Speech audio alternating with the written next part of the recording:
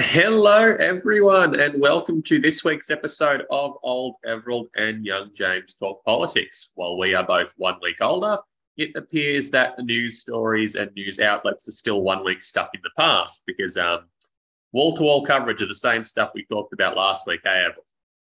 Well, it is, and it's incredible. I was living for the point when Monday night would be out. I've got to watch the funeral Monday night. I'm not watching anything before then. It's just rubbish. I'm going to watch the funeral because the English can put on magnificent funerals, and I will pay my respects to the Queen. In that I don't see why I needed to weep and wail, all week. And I put a tweet out this morning saying, "Will the media please note that every one of us loses our mother at some point in our life, and this is not an extraordinary event that needs this wall-to-wall coverage." I'm getting quite a few people, supporting me with that. But I mean, what's your view now, James? I've been round watching the Royals. Well, I don't deliberately watch the Royals, but you can't ignore them. But I've been round watching them for a long time. Yeah, you've been watching them for 70 years less than me. Now, what's your view of all this hocus pocus that's going on? I mean, obviously, we are a Commonwealth country, so when the Queen passed away, that was always going to make the news and be an important event, especially because she'd been Queen for that same 70-odd years. And, even as a young person, I have friends who are big royalists. I think it's weird that nevertheless, these people do exist and they're real, living, breathing, normal people. They are among us. There's definitely an appetite for it in a lot of circles. I just think it's too much. Like it's almost morbid, the extent to which every little thing these people do are analysed. Like I saw there was a big brouhaha on Twitter yesterday because Harry and Meghan Markle were holding hands when they left Westminster Hall. Now, it's very hard to make me feel pity for famous people who sit on mountains of money and insulate themselves from all the criticism they want. But, over the past 2 years, by all these royal watchers and royal experts and that, like the amount of stuff they've piled onto that Meghan Markle is horrible. It's vicious, it's tabloid, it's gossip. It's hard to watch in normal times, let alone now, and it's, 24 hours wall-to-wall covered. Well, it's ridiculous. I mean, the ABC constantly go crook that the government hasn't given them enough money to operate, and I think in general principle I'd agree with that. But I fundamentally disagree with them sending 27 of their staff over to England to cover all this. If ever there was a massive waste of money for which a chief executive should be fired, it's the fact that, that happened. It was just, and the ones that are over there spend all day long trying to make us cry. And I can't for the life of me work out the point of it. I mean, the ABC, SBS has a much more sedate coverage of it all and less weeping and wailing but it's ridiculous. I mean, this is flagging that I stole this from Twitter, but if the ABC, they're sending these 27 journalists over, I don't think anyone can ever accuse them of lefty bias ever again, even they're sending, friggin' half their staff over to talk about the Queen. It's like, even and you expect this out of Channel 7 and Channel 9. You expect this level of tabloid coverage out of it. But like you say, the fact that even the ABC is stooped to that level, it's not a good reflection on where our national priorities are.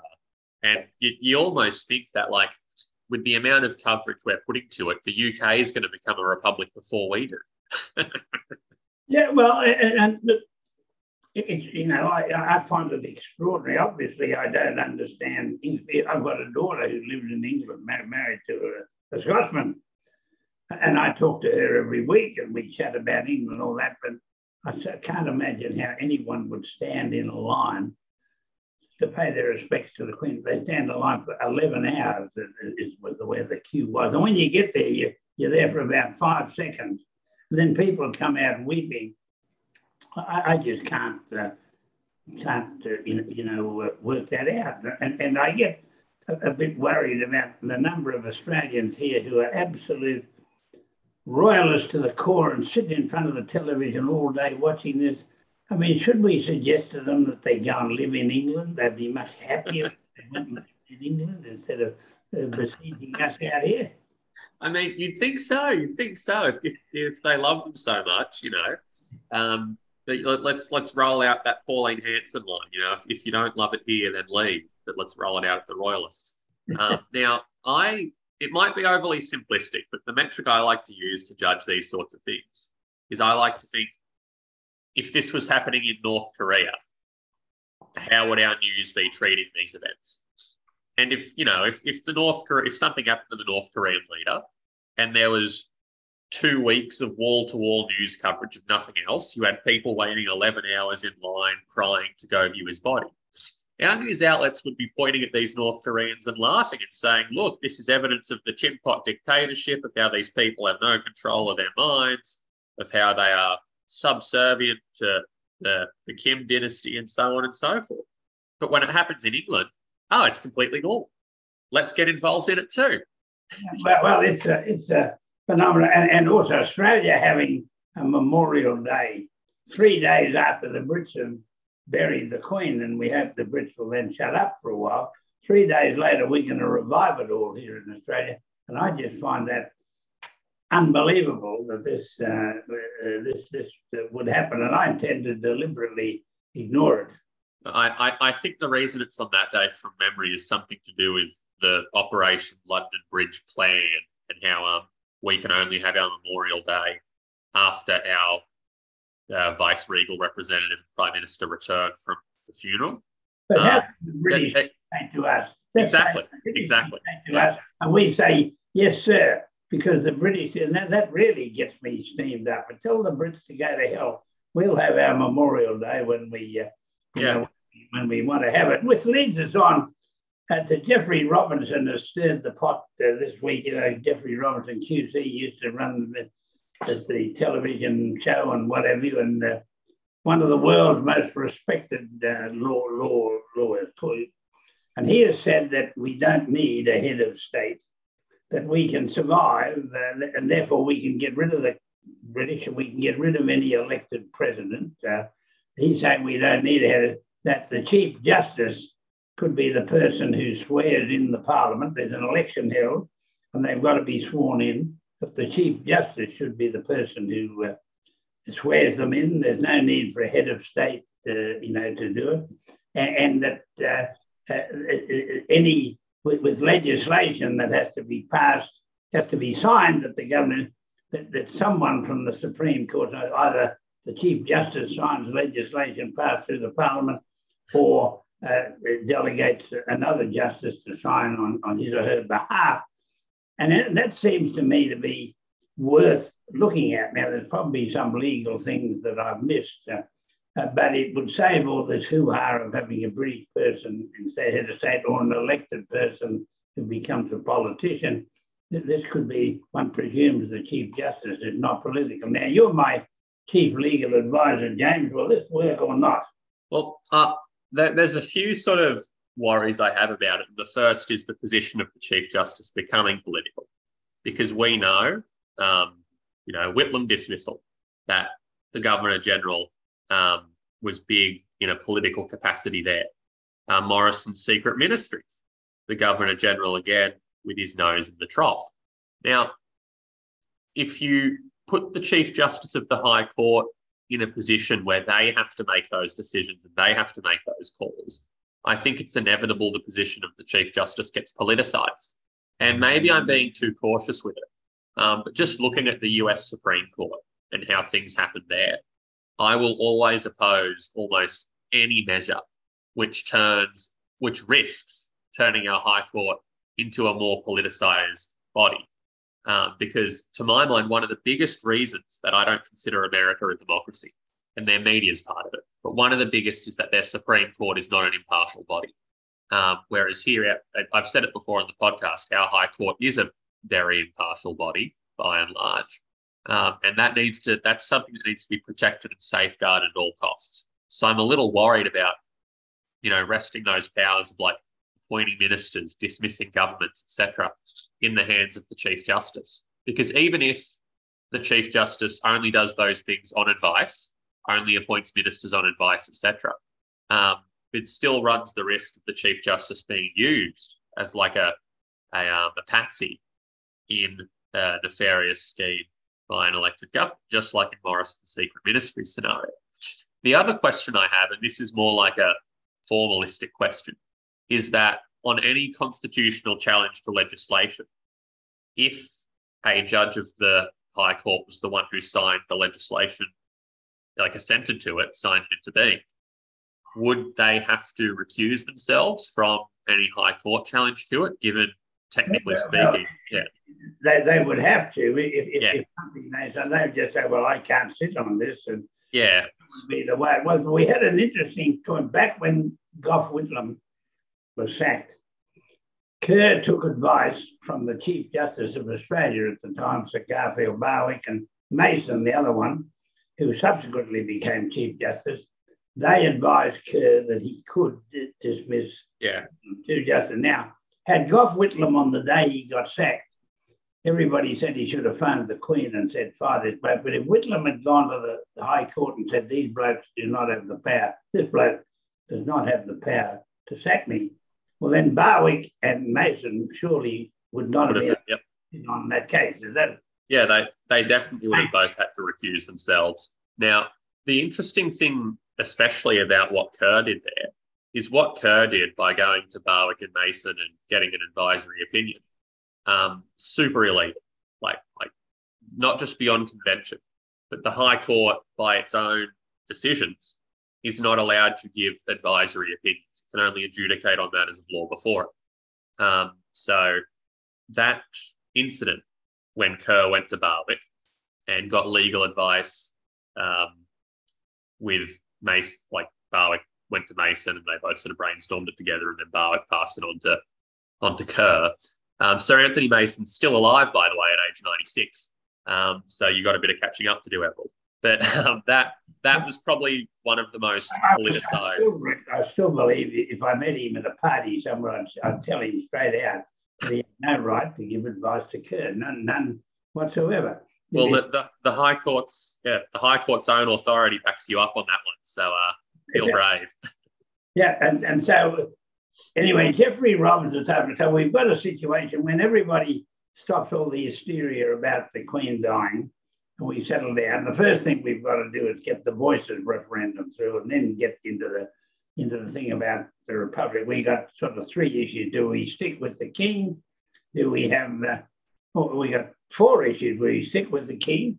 Do we have an Australian head of state appointed by Parliament, or an Australian head of state appointed by vote of the people? Or do we have the Chief Justice to do it? Now, that's a nice, interesting four-way debate, isn't it? Well, I think there's one more issue we've left off the table there, and it's something we probably should have talked about last week, if I'm being honest, and, hand on heart, forgot to bring it up, is also the need for treaty with our Indigenous peoples, given we're the only formally colonised, turned Anglo nation without a treaty with its Indigenous population. I think an essential part of moving away from the monarchy is also treaty. And that's another essential step in determining I'd say even before we figure out how the president or otherwise head of state will be structured. Yeah, well, that's interesting, because you'll note that the Greens as a party are going to oppose the Voices referendum. They're going to allow it to go through Parliament so it can be held. They'll agree to the but they are then going to oppose it. So you'll have the Greens and Pauline Hanson opposing the Voices referendum for two different reasons. And the Greens' argument is exactly what you said, that there should be a treaty with the Indigenous people first, and then having got a treaty, they then have a voice in the Parliament, and the treaty would enable that to be started. And that's the Greens' position. Yeah. What's your thought on what the Greens have done? The Greens are in a bit of a bind there, because I know Adam Bandt is totally happy to have the voice, but then the Greens, rightly, made one of their Indigenous representatives, Lydia Thorpe, who's really cool. They made her their spokesperson on the voice, and she opposes the voice for that reason. She thinks treaty first, then voice. So the Greens have sort of backed themselves into a corner where they supported the voice initially, but now, because their official voice spokesperson has said treaty first, then voice, they're stuck between either following that and not campaigning as hard for the voice as they want to, or looking like they're an internally disagreeing sort of cluster of a party, and they don't want that either. So I do feel sorry for the Greens in the position they're in.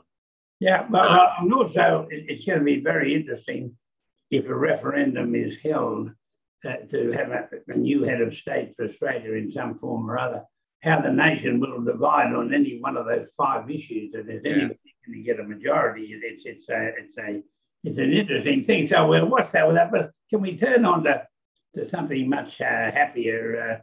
I'm very happy, by the way, for the Voices referendum to go through. But can we talk about Roger Federer, who retired this week, age 41, and that's extraordinary that a bloke has still been playing top-flight tennis at that. Serena Williams must be somewhere around that age. But Roger Williams is one of the finest tennis. Well, let me go out on a limb. He is the finest tennis player I've seen in my 91 years. His elegance on the court, his stroke making, his ability, his demeanour on the court, has been superb, and he's been a great ambassador. As a person, a well-liked person, involved in the community in all sorts of ways, and I think even though Nadal and Djokovic have won more titles than him, I believe that he is a finer player than either of those blokes who can bash the ball harder. But Federer had some elegance. So we're losing a fine person there, aren't we?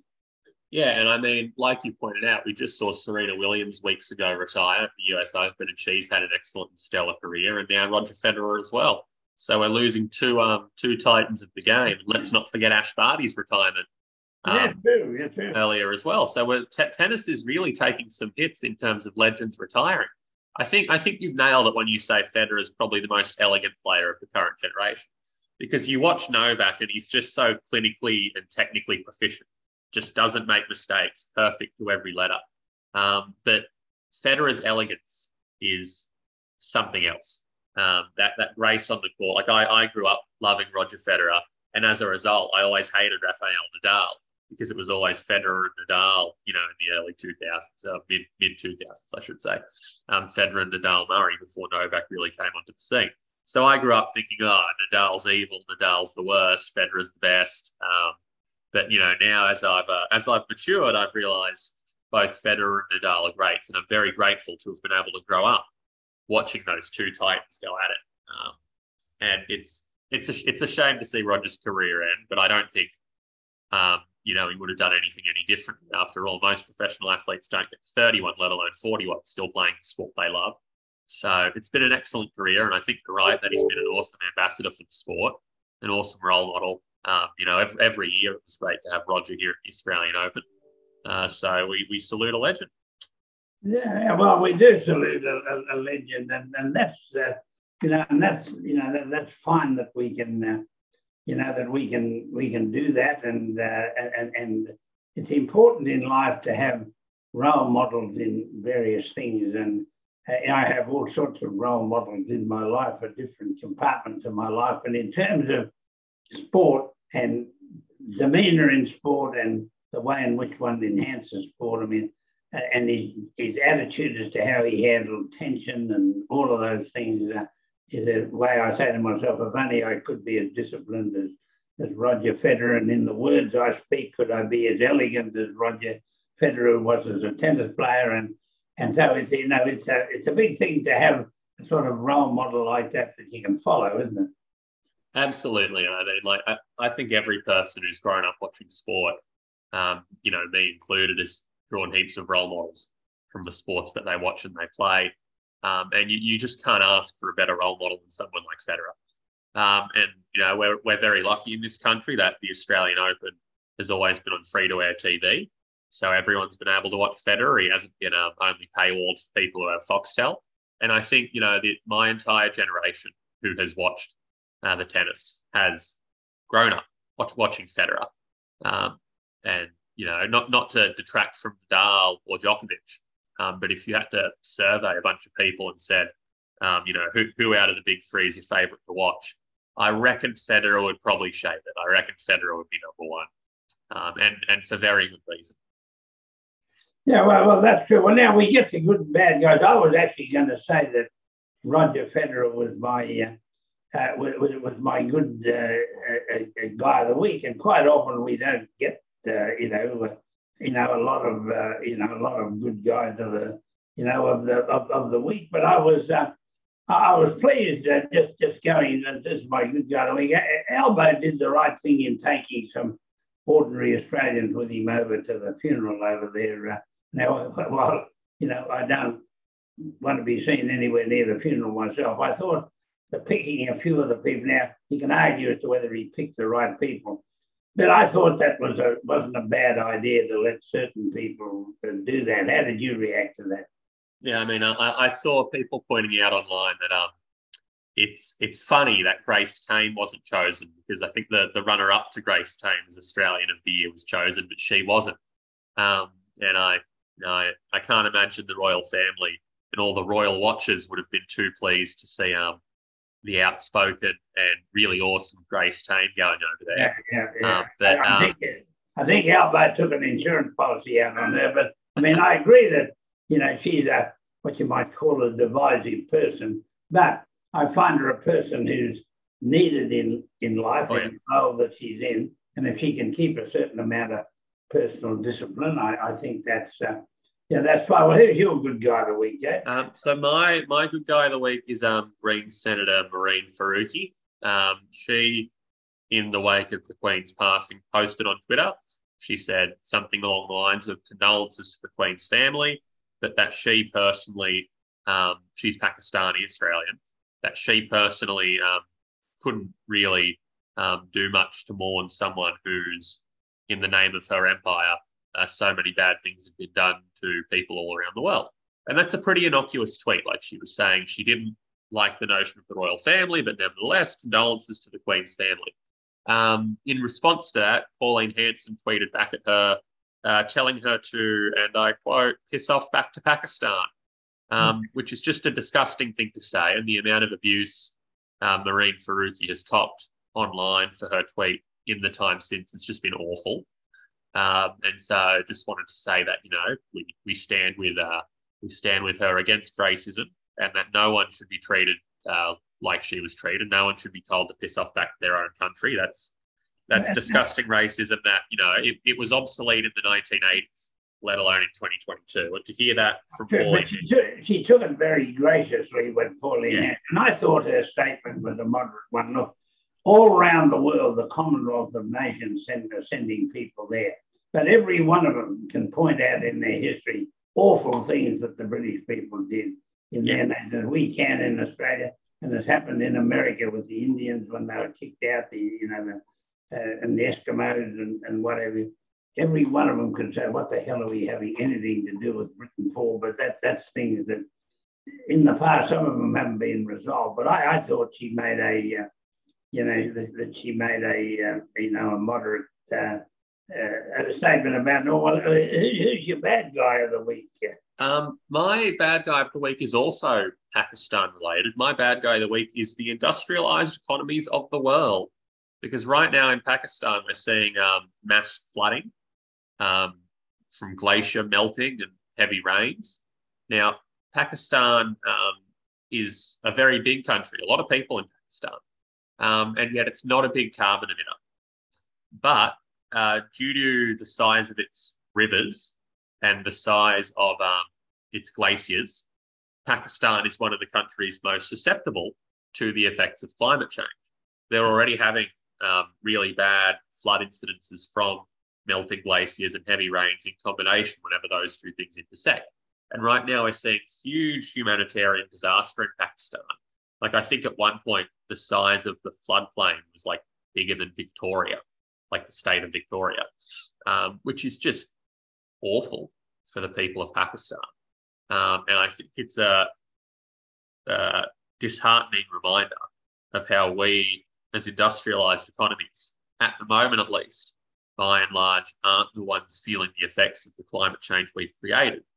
Rather, it's nations that aren't as technologically sophisticated, whose living arrangements may not be as flood-proofed or fire-proofed or disaster-proofed as we are, who are facing the brunt and the consequences from our actions. So I think it's a reminder for industrialized economies to kick themselves into gear as regards climate action.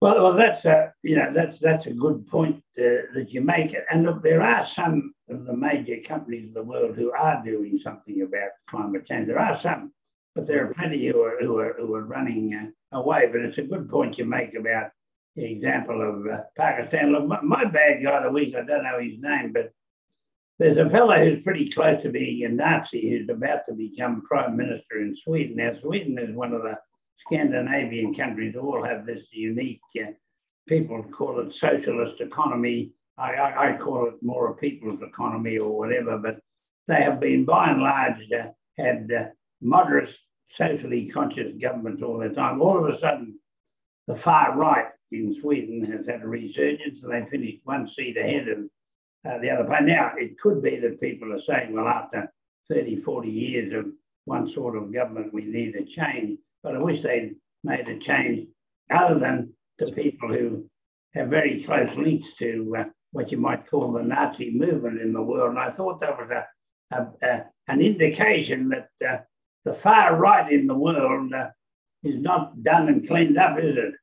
No, I mean, we beat back a lot of that, in 2016 to 2019, there was that idea of the big far right resurgence between Morrison, Trump, Marine Le Pen polling well in France, and all that.